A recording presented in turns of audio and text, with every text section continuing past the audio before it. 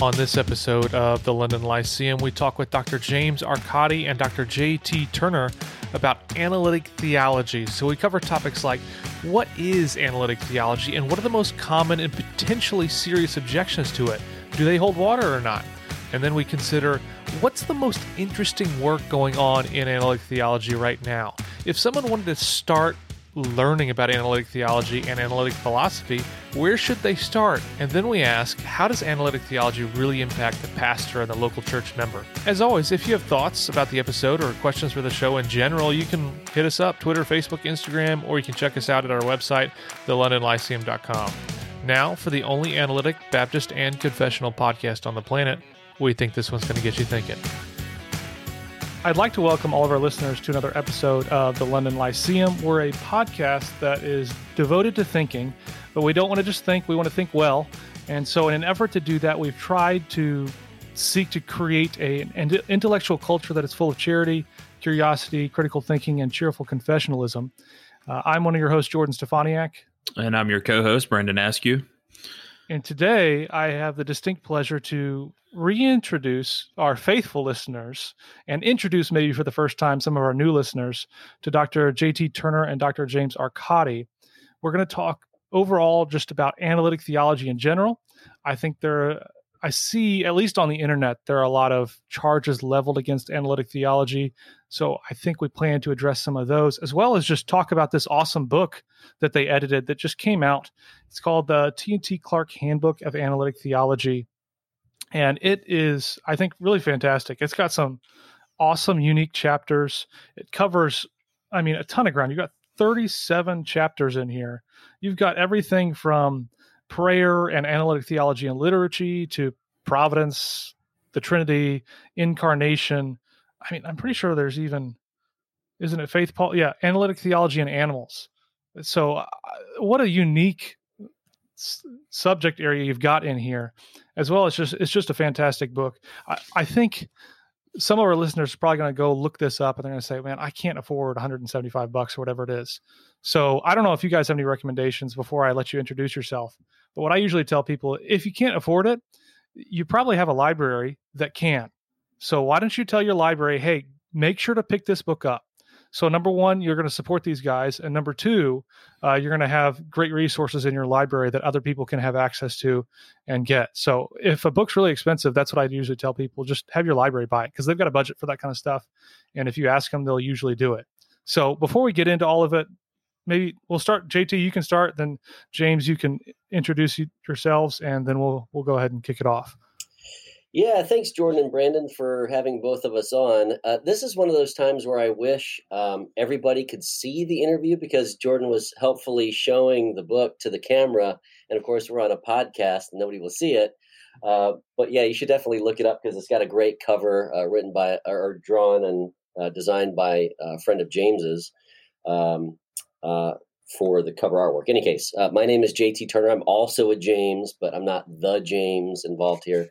I am an assistant professor of philosophy at Anderson University in South Carolina. I teach philosophy, I teach theology, and really my area of specialty is analytic theology. Surprise, surprise. And I'm James Arcadi. I teach theology at Trinity Evangelical Divinity School in Deerfield, Illinois. Teach core classes in theology, various doctrines, systematic theology. Like JT, work on what we might call analytic theology. But I tend to think of myself mostly as a systematic theologian who uses philosophy when I think it might be helpful to the theological task.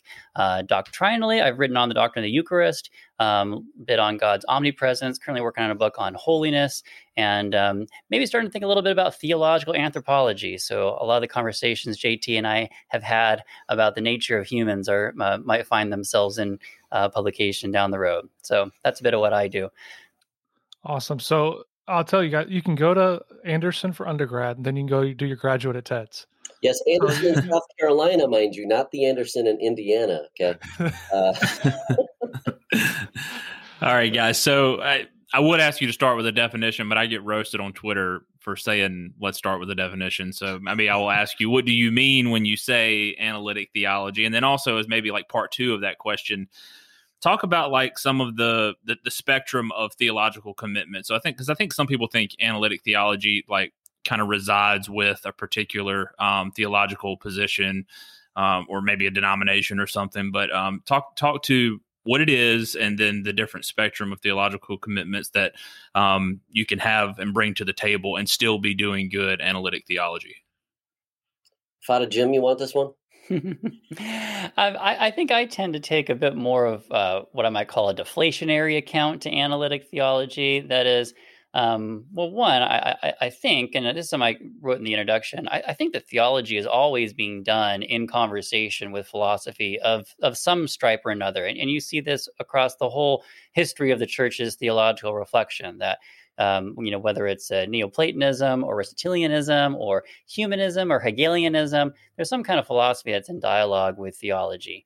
Analytic theology is just a way of doing that same kind of dialogue, but using a particular philosophical approach or school or methodology, which is analytic philosophy. And in that regard, I don't see analytic theology personally as being relegated or narrowed to any particular Christian denomination or tradition or even Christianity. We don't have this in our book because we were focusing in on Christian systematic theology as our kind of ordering principle. But, one could do sort of a quote unquote analytic theology from a Jewish perspective or a Muslim perspective or what have you. It's just that in this book, we were with a limited amount of space, we were focusing in on Christian systematic theological topics, but from a more philosophical perspective and analytic philosophical perspective. And I think we have a number of denominations and traditions represented in here, from Reformed and Wesleyan and Roman Catholic and Anglican and Baptistic and et cetera. So I think we've got a good cross section of a number of different traditions. I don't know if you want to add to that, JT. One thing I would want to say is just one of the reasons, maybe a driving reason why we limited it to Christian theology is that, James and I's specialty is Christian theology and not some other kind. That doesn't mean that the other kinds aren't academically viable. Surely they are, but we probably wouldn't have been the best editors for like an Islamic analytic theology or what have you. And you might think too, just in terms of how the analytic theology sort of trajectory has gone, if you want to like point to the mid 20th century with folks like Alvin Plantinga or Basil Mitchell, or even on up through Swinburne, it's just been that it's been mostly Christian philosophers and Christian theologians who have been doing this sort of like philosophical approach to various theological topics. And so perhaps the time is ripe for a handbook on Christian systematic theology from an analytic perspective, and it might take a bit more time before other traditions or other ecclesial or faith communities get their handbooks down the road. Yeah, one of the things you mentioned, how there's so many, I guess, denominational aspects represented in analytic theology. To me, that seems like a good thing.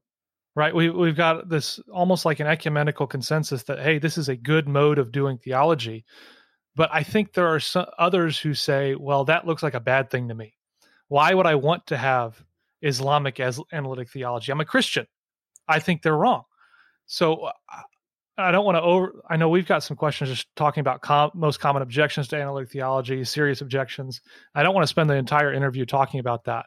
But I do think, at least for our listeners, there's a good segment that are skeptical, I think, of analytic theology. So I do want to address some of these questions, and you brought it up. So I'm just curious what your thoughts are on that. So I suppose I understand the worry a little bit of if one's a Christian, not really caring about reading or researching in, maybe strictly Jewish or Islamic or Hindu or whatever analytic theology. But I'm not so sure that there's anything involved in just analytic theology as such that means it is any more open to other faith traditions than just regular old theologies. I mean, anytime you're doing any kind of thinking about God or gods or whatever it is you think there is, well, inevitably some other religious tradition can come into the equation. So, yeah, I don't see that there's anything necessarily or even essentially located within analytic theology as a discipline that makes it especially vulnerable to that problem if it is one. Now, I don't think it is a problem because I think at all because as I mentioned earlier in my mention about the goods of Jewish or Islamic theology, like I think they are viable academic projects. I mean, I don't think they give us the final revelations of truth, let's say. But that's not to say they're not worth investigating or thinking about. I mean, I'm not spending my time doing that because that's not my area of expertise, and I'm a Christian and I want to spend more time thinking about Christian theology, but I don't think it doesn't belong in the academic world or something like that. And maybe if I could just add on the kind of more intra-Christian aspect of the conversation, I would like to think that one of the benefits of the appeals of analytic theology is its utility as an ecumenical sort of venue. And I think that there's almost kind of like a lingua franca that can be had by the sort of philosophical dialogue, the logical analysis, what have you, that could actually allow Christians from different theological traditions to have more exchange, more conversation with one another than sometimes happens. Sometimes, Reformed folk just get locked up in an interpretation of Calvin, or sometimes, Wesleyans just get, locked up in an intra-Wesleyan dialogue about interpretation of Wesley or what have you. But I think that sometimes you can have kind of mediating tools or mediating domains, which can bring together people from different theological perspectives to actually have a shared conversation, about what the real differences are and what the real sort of conflicts are. And I would hope that the analytic philosophical venue can provide a little bit of that domain. Yeah, at least from my experience, it seems to definitely do that. It seems that there's almost like, in some theological traditions, when you're talking about areas of disagreement, it's almost like you're like a 9 out of 10 on the tension level, where there's just a lot of pressure. It seems like analytic theology is dialed back a little bit, where, yeah, people are serious about what they think and serious about what they believe, but there's almost this sense of, yeah, but we can be friends and go hang out afterwards, even though we completely disagree with each other. I don't know why that culture exists, but it seems to be something that is there. And I think that that's a healthy posture. Is it something to do with analytic theology specific that's doing that, or is it something else? Brandon, you going to say something? I don't want to. Well, I was just going to say, I think it's a healthy way. If theologians from different denominations and traditions can agree on this mode of doing theology, then it seems, rather than, I put out my dogma, you put out your dogma, and then, we stay in our own little echo chambers, if we have agreed that this is a good way of going about theology, we can maybe point out one another's blind spots and critique one another in a way that maybe would make us more maybe it would make us quicker to actually talk back and forth with one another than talk at one another, which is what happens a lot of times with some theologians. But yeah, I think this is, and as far as the humble posture thing, when you're putting something out there that I think that just the mode of analytic philosophy is, well, I'm making an argument, somebody is going to critique this argument. It kind of makes you want to be more humble because that this is open for critique. That's just kind of the spirit of what it is that you're doing. So I think overall, it's a good way of going about stuff. Yeah, I agree. I think, so Jordan, you asked, is this endemic to analytic theology as a project? I think it is it owes this bit to the analytic philosophy tradition, at least as how it's practiced now. The way Tom McCall talks about it, if I've got his words right, is something like, analytic theology seeks to make its positions maximally refutable.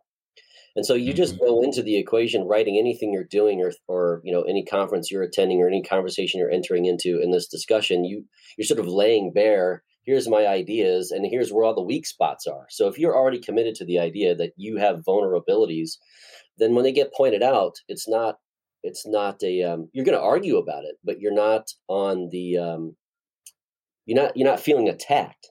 Like if you walk into an analytic philosophy conference, for example, and some people I know who've come from other disciplines into those areas, they can't believe what's happening, because the whole exercise is somebody's presented some argument, and then the Q&A isn't really filled with a bunch of, oh, this is great, that's great, thanks for your paper. It's all like, here's like 1,000 problems with what you've just said. How do you respond?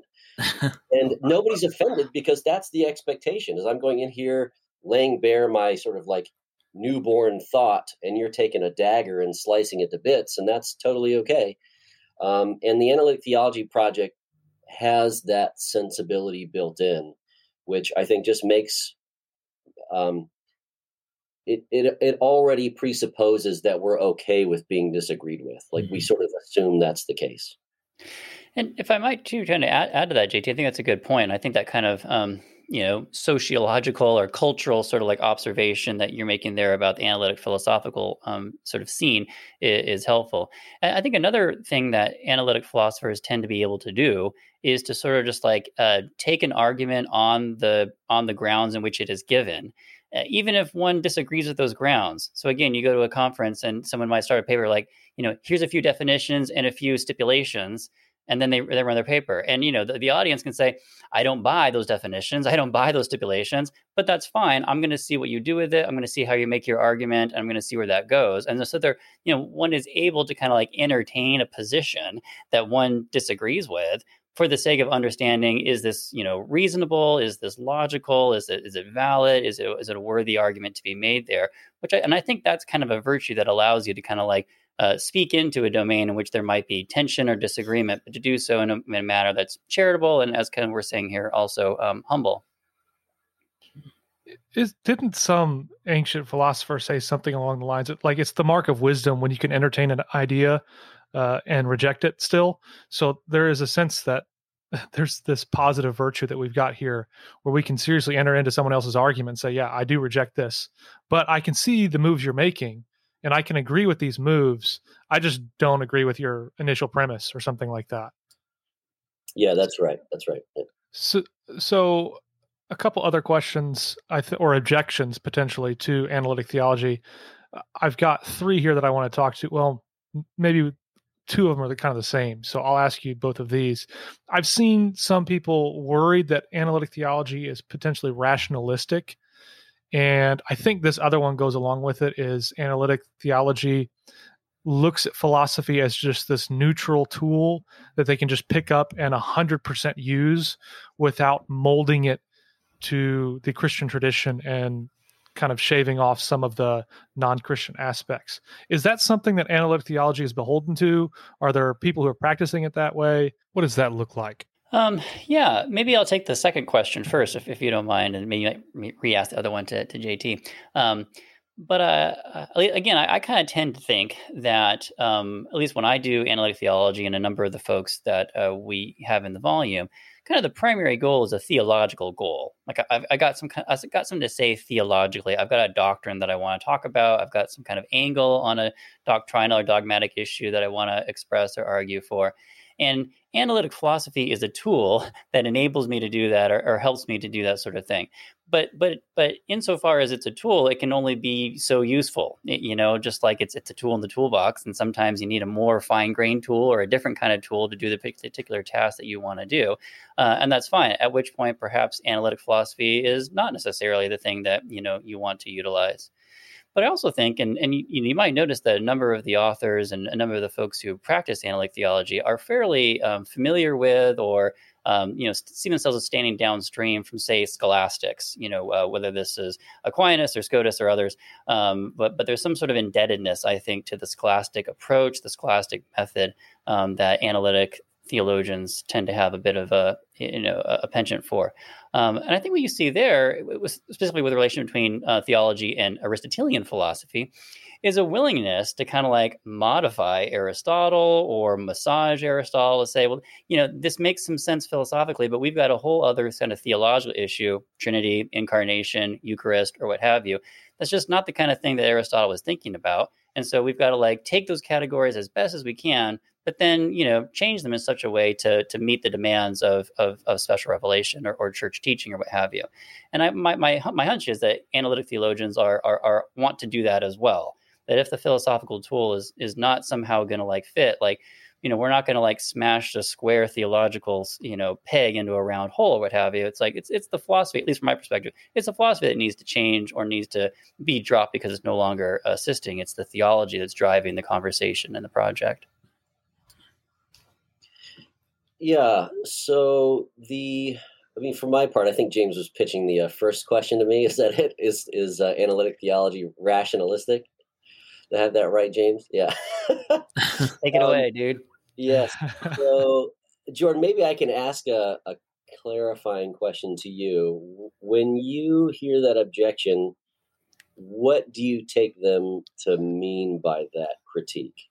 Yeah, I think what I take them to mean is they're looking at something like, say, John Webster's definition of theology, or I guess systematic. It doesn't he say it's like theological theology or something along those lines? I think they're probably going to say what you're doing is not sufficiently theological. You're so preoccupied with reason and philosophy that you're really missing the actual theological work that's going on here. I would imagine that's probably the note that's going on with what I've seen that most often anyway. Some may just say, yeah, you're purely rationalistic. You're not using scripture or tradition or anything.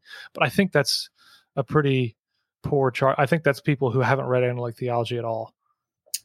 Sure. So, I've taught on this bit a little bit before in my own Christian philosophy class here at AU, which is really a philosophy for theology class or a analytic theology class. Don't tell anybody. We don't want anybody knowing we're teaching that here. That's a joke. Anyway, my boss, my dean asked.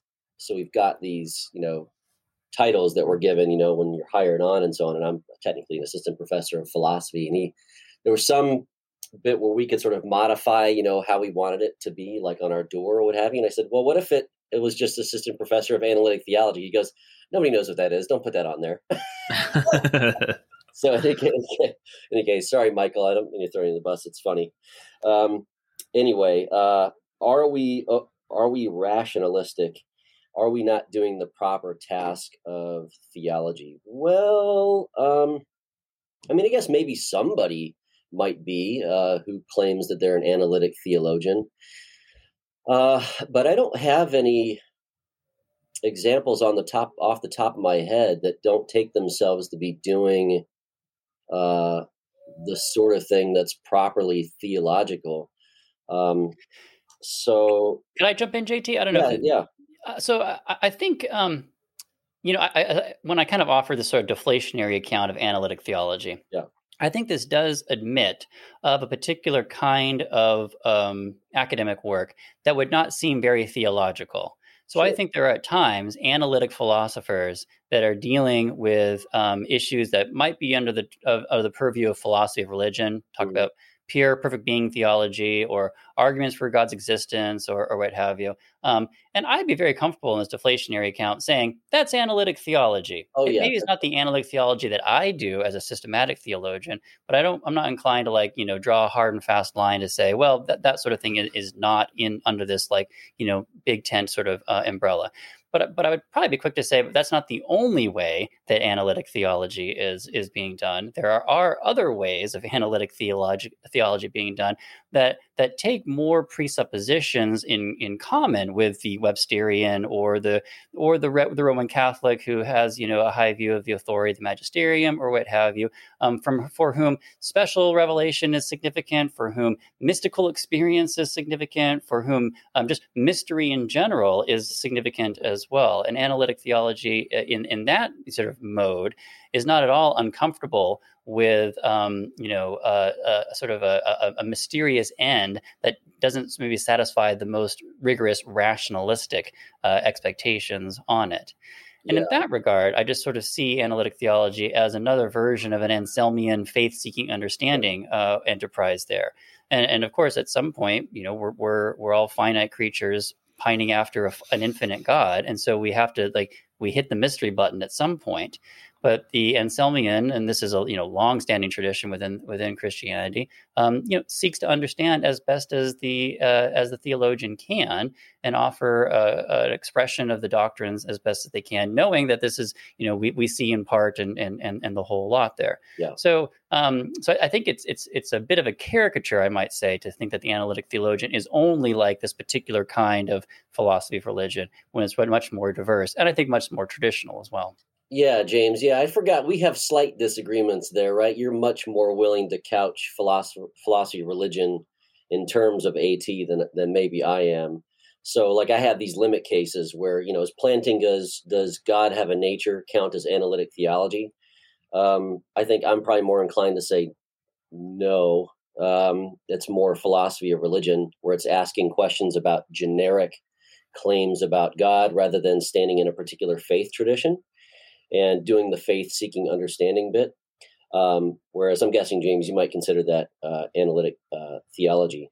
Yeah, I would, but I would also say that that's probably not the kind of analytic theology that I'm interested in doing. That's right. That's the analytic theology that the anti-rationalist, whatever complaint may be aiming at. And so at that point, that's just not the way I normally see analytic theology. And even if, as James just said, we include that in analytic theology, which honestly wouldn't really bother me, that's certainly not representative of the whole. That to me tells me immediately that the person who's complaining about it has read like one thing they heard was analytic theology, and that's it. And that's what I usually find with most of the complaints that I hear, is that they're not at all well read in the literature. That's like me, reading one continental theologian, if you like, and going, oh, well, all continental theology is this. And that would just be, well, in a word, ignorant, right? So. Yeah, no, that's right. So what do you take? I've seen this recent critique in writing. This is a quote. It says, "It seems more likely that the movement, that being analytic theology, will provide a vehicle for evangelicals to move leftward in their theology, while secure in the feeling of being part of a movement that is not overly hostile to the faith. Will analytic theology be able to carve out a third way between a renewed confessionalism and the ongoing revision of liberal theology?" End quote. So this, I can link to it if you guys want. Basically, the argument is this analytic theology stuff is just going to take you over to hyper liberal land at some point. Do you have any thoughts on that? What other theology are we talking about? Which philosophical background of that's sitting under some theology? So here he's making a distinct, this third way. So he's saying you have two options, I guess: renewed confessionalism, or you have ongoing revision of liberal theology. So I would take it that in this regard, or in this kind of like bifurcation, analytic theology is relatively neutral. So I don't think that I would take it that analytic theology would lead you either way, or is even kind of like actually opposed to either of those domains there. I mean, I think we have plenty of analytic theological examples who are confessionally, interested and historically engaged and sort of like sound in those sorts of areas. And I think we have analytic theologians who are liberal revisionists as well. That's not necessarily anything having to do with analytic theology. It's just that one had a predisposition towards, in this frame, renewed confessionalism, or predisposition towards liberal revisionism, and they found analytic philosophical tools to be helpful to their doing their work. So I mean, again, I guess I think you could be the most a revisionistic Tillichian or Schleiermacherian that you want to be, or you can be the most dogmatic, Roman Catholic. I mean, let alone a Protestant. You could think every single council, everything the Pope says ex cathedra is the undeniable truth, and you could do it analytic theologically. But that's not a starting point. Analytic theology isn't the starting point for either of those presuppositions that one is taking on, from my perspective. Yeah, ironically, it occurs to me that I think I've actually heard the exact opposite argument about the analytic theology movement, namely that this is like a back door for like us terrible conservative evangelicals to be introduced into the theological academy. So I don't know. I mean, Yeah. I don't want to put the name on here because I don't want to out him, because I think this is a pretty bad argument, but it seems pretty popular, where it's gained, at least in the circles that I see, has gained some credibility and some serious objection to analytic theology. Though obviously, I think JT, as you mentioned, I think these are people who haven't read analytic theology. It strikes me as the kind of guilt by association that anyone on either side can say, like, well, I don't like this, so it's going to make you more liberal, or I don't like this, it's going to make you more conservative, or what have you. And that's just sort of the bifurcation that ends up being, all too common in both academia and, American culture. So I think it's, to my mind, I'm not quite sure I see that playing out at all in the body of literature that we survey in the book, or as we've looked at in the literature to this point. Right. I mean, I will say that, I think that one of the goals for analytic theology is to just try and figure out, better ways to think about what's true, or even figure out what's true on various matters. And so anytime I don't want to say anytime, but many times I hear complaints about particular methods that are trying to get at what's true, as if they're automatically bad or leading somebody away from something. That makes me think that the objector is potentially afraid of what's true. And I think Christianity is true, so I'm willing to go wherever the reason and the evidence take me. I mean, I just don't believe it's ever going to get me somewhere false, because I think Christianity is true. So since both of you guys are practitioners of analytic theology, I'm curious if you think there are more serious objections that we should really think about, especially since analytic theology is a pretty new. I mean, I understand, as you pointed out earlier, you can really look back to the scholastic tradition as kind of what it's rooted in. But as far as at least modern theology, it's relatively new. Are there any things that you'd like to see be sharpened or changed, or things that you think maybe in the analytic theology community could be improved as the discipline kind of matures a bit? I keep talking a whole lot, sorry, but I've been in the middle of reading. Embarrassingly, I'm just now getting around to this book, but Ross Inman's Substance and the Fundamentality of the Familiar, which is awesome.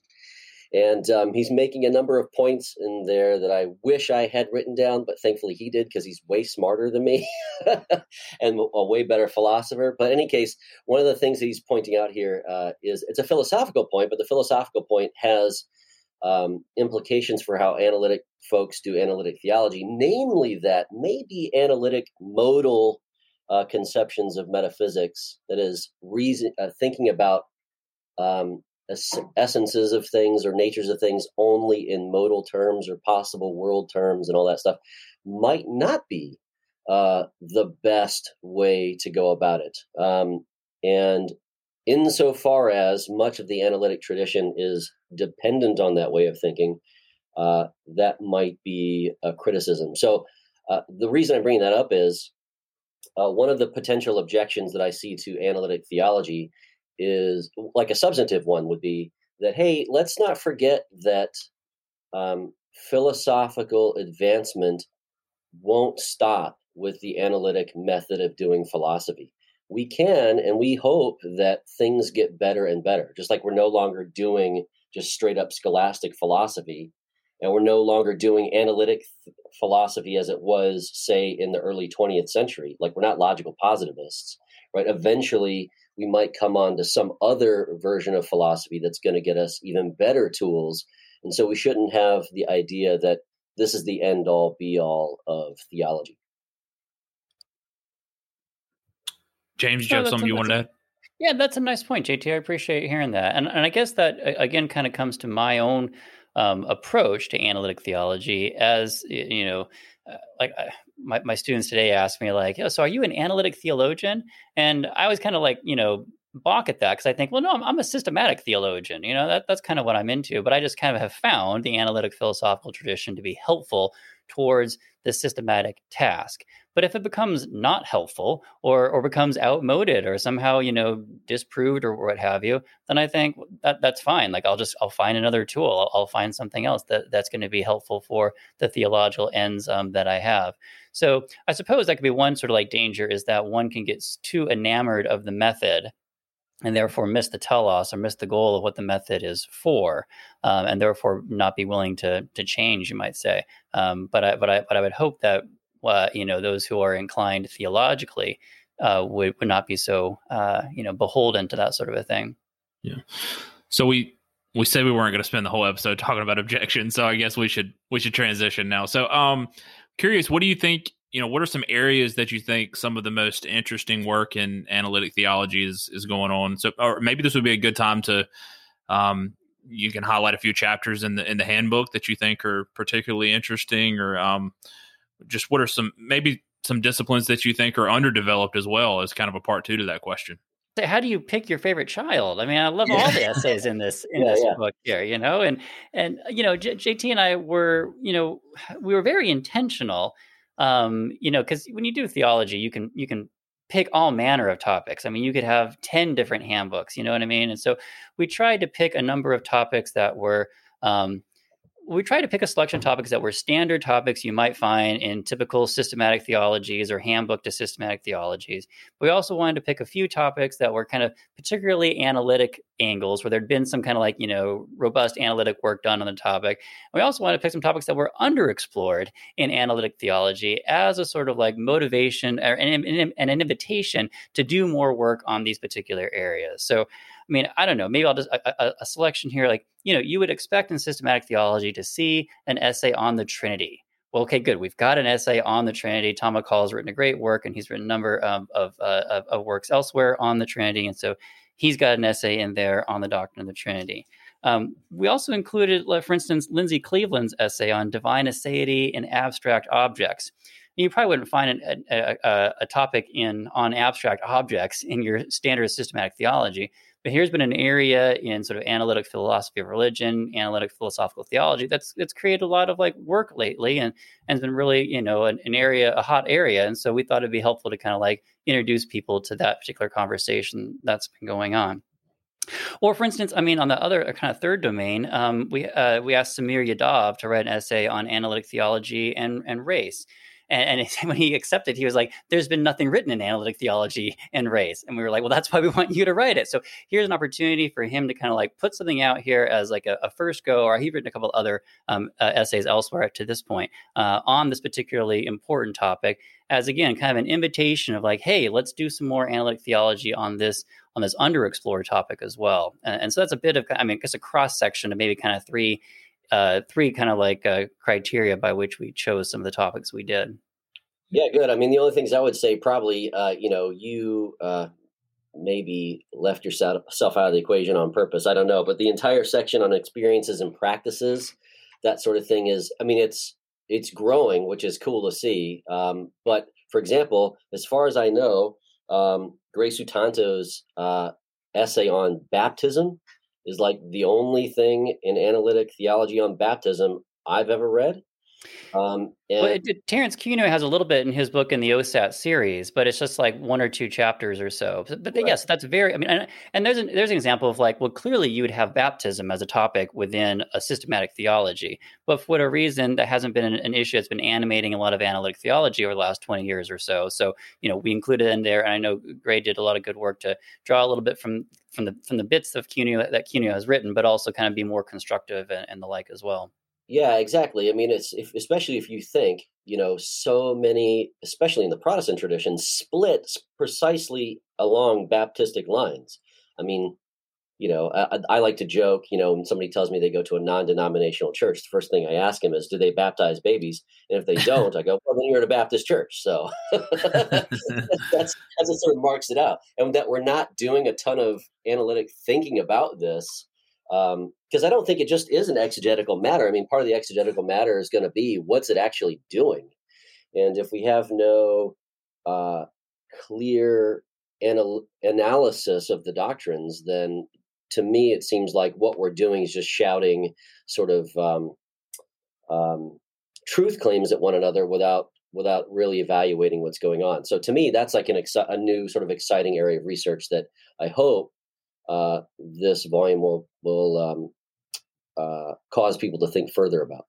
Yeah, that's good. I mean, JT, I think if I remember right, you're referencing like that King of the Hill meme. I don't know if you've seen it, where it is truly, yeah. What denomination are you or something? Well, they say something along those lines. I've seen several iterations where it's like, yeah, we're here. This is the Baptist church. We're non-denominational or whatever it may be. Yeah, this is the Baptist one. Right. So I think you're right. Baptism, something that hasn't been a ton in analytic theology, but then you've got the reverse side as well, stuff that's just not in theology usually. Like I looked at your list of chapters on creation and humans, and I think the first couple, most theological textbooks are going to have, creation ex nihilo, imago Dei, original sin. But then you get into these other ones, sin and self-deception. You've got race, like you mentioned. You've got disability. You've got gender. You've got animals. These things aren't in most systematic theology textbooks. I think these are extremely important and extremely, I guess, hot topics right now that people want to read about. Right. So to some degree, it's like, hey, come on, the water's fine. Dip your toe in and read some, because I think there's some really good, helpful material here.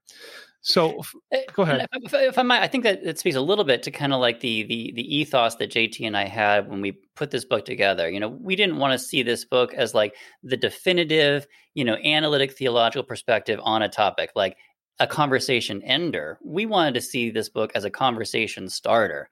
So if you are working on a topic or a paper on the Trinity, or you're working on a question of, race or disability, as you mentioned there as well, like, here's some resources. Look at this chapter. We've got a super extensive bibliography in the book as well, which we thought was beneficial towards that kind of conversation starting goal there. Like, let's build from what we have here in this book, not like as like, we're trying to like guard things and say, okay, now you can't talk about the Trinity anymore. Like, no, this is a starting place.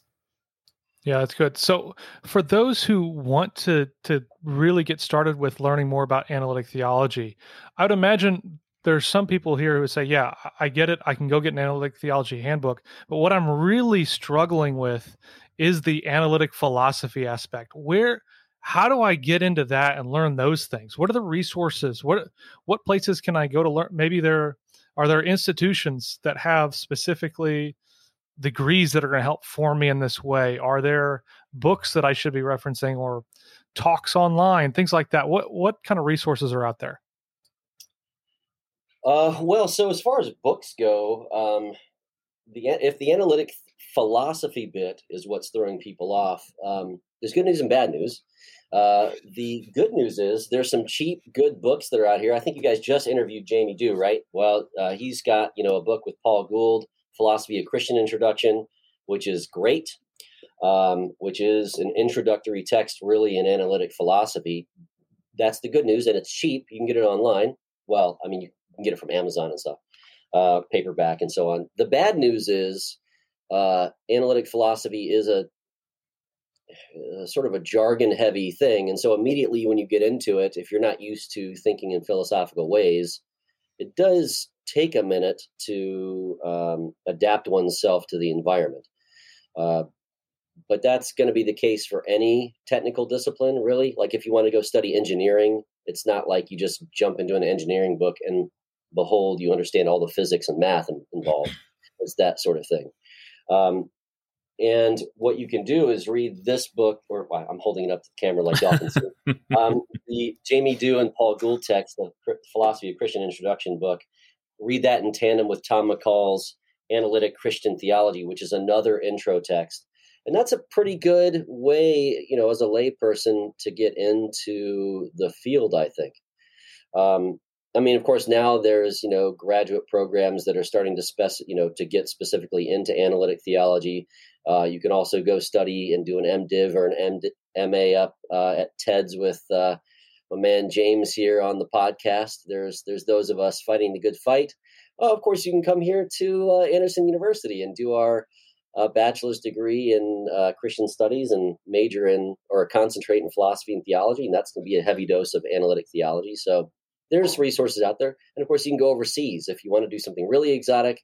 go to St. Andrews, go to the Logos Institute, or now University of York, or how do they pronounce it? York, University of York. They do it in the Northern English. James, give me the look. They have a new MA in analytic philosophy there too. So there's places. You got anything else to add, James?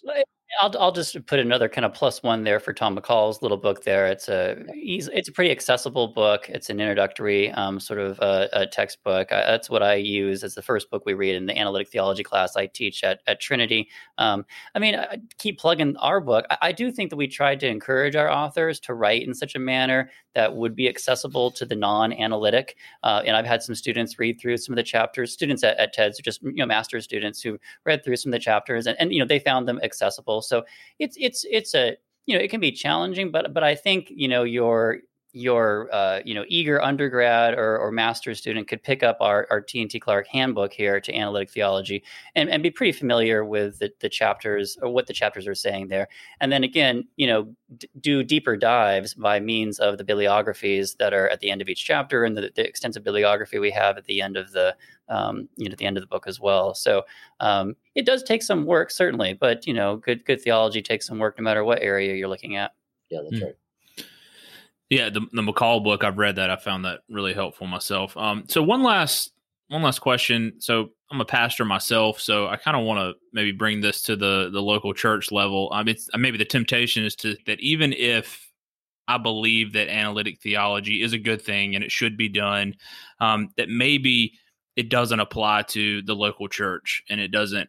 It's not something that maybe could make a difference on the ground floor. It's just an academic thing. So what would you say to pastors? What are some ways that pastors can use analytic theology to benefit them in their ministry and to benefit their congregants? Reverend Arcadi? Yeah, so I do ministry as well. I serve at a church, an Anglican church, and so I think about that a lot. Maybe one area of application that I've kind of found personally edifying is just in the realm of homiletics. In the realm of preaching. I've never heard a parishioner say, "I loved how unclear your sermon was," or "Your sermon totally confused me. Thanks so much." I've never heard that, but it's like, oh, you gave me something clear to think about. You had an idea that I understood, you broke it down into such a manner that I could grasp the idea that you were trying to put there. And I think that there's a real virtue in clarity, in preaching, in our sermons, the way we're communicating the gospel. And I think that a bit of familiarity and engaging with the kinds of virtues that are displayed in analytic theology can help a preacher to be a clearer thinker and a clearer communicator of the ideas they're seeing in God's words as they're trying to communicate it to their congregation. Yeah, that's helpful. Yeah, good. Yeah, for my part, I'm not a pastor anymore. I'm going to say thankfully, don't take that the wrong way, but that's as a Brandon, my word, it's so much hard work. Any case, what I have found as a layperson, as a member of a congregation, is that being able to think in analytic sorts of ways engenders one to be able to break down big concepts into smaller component parts and sort of think through them. And it trains you to be able to ask better questions, more clear and precise questions about things, and to be able to entertain questions that people ask and get to the sort of fundamental problem that's going on or the reason that they're asking the question, to get clear on what the words they're using are trying to express and what's really at issue behind a person's particular question, especially in an American context, at least in my own neck of the woods in the Southeast, where people have grown up in a sort of cultural Christianity, and they may not have ever had an environment wherein they felt comfortable asking questions and entertaining objections to things that they've been told were true. And sometimes, if they don't have a proper sounding board to sort of bounce ideas off, people get very worried and disheartened and disillusioned with the Christian faith. And if somebody's trained to think analytically about ideas, that sort of thing just isn't all that threatening, and they can be patient with their responses. So there's an apologetic component and a real, I think, ministerial component to be able to entertain parishioners' difficult questions about Christianity, that maybe somebody who's not thought about these sorts of things in this sort of way might be less capable of answering. Because, I mean, as I tell my undergraduate students, even in my intro to philosophy course, like, Christianity comes baked in with some really difficult ideas. And when somebody comes to a point of maturity where they begin reflecting on the truth of those ideas and how they make sense, I think analytic theologians are particularly set up to be able to respond to those things in an effective way. Do you guys have any, I'll let you have a shout out if you want, for any resources that you have that are going to be forthcoming that you want to plug. Do either of you have anything that you'd want to our listeners to, hey, go check this out? It'll be out in the next 6 to 18 months. If you don't, that's fine. I do have a paper coming out in Perichoresis. It's a special issue on Christological anthropology. So I've got a paper coming out in that about the status of Christ's body in the tomb, which is, I think, an interesting puzzle case. But also, I'm a series editor for a new series in analytic theology with Routledge Press. And we have our very first book that's going to drop out there, edited by Johannes Grusel, which is on divine sovereignty. And there are some other exciting books I can't mention that are coming down the line. So just be on the lookout there through awesome. It's Routledge Studies in Analytic and Systematic Theology. So be on the lookout for that. Cool.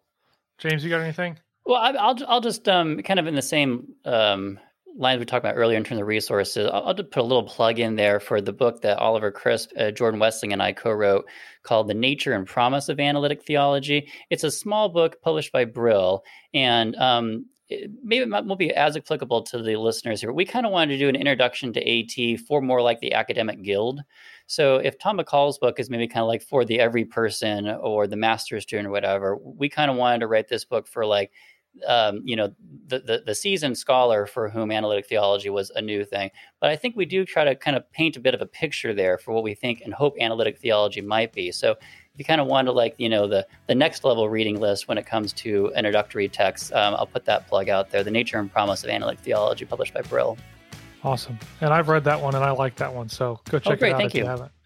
So thanks. I want to thank you both for taking the time to talk analytic theology. I think this has been fun. I think it's obviously a growing research program that's out there that I encourage everyone to check out. If you don't know anything about it, check out the McCall book. If you're more into it, then obviously check out the book that they edited here, the handbook. I think it's fantastic. Got a great number of chapters. And for everyone who's been listening, you can check out both of them on Twitter. And I think they've got other probably academia stuff if you're okay with 100 notifications or whatever it may be. So you can check out their stuff there, and we'll make sure to link to it as things come out so that you guys can find it. Anyway, we thank you for tuning in to the only analytic, Baptist, and confessional podcast on the planet, and we'll talk to you guys soon. At Parker, our purpose is simple. We want to make the world a better place by working more efficiently, by using more sustainable practices, by developing better technologies. We keep moving forward. With each new idea, innovation, and partnership, we're one step closer to fulfilling our purpose every single day. To find out more, visit parker.com/purpose. Parker, engineering your success.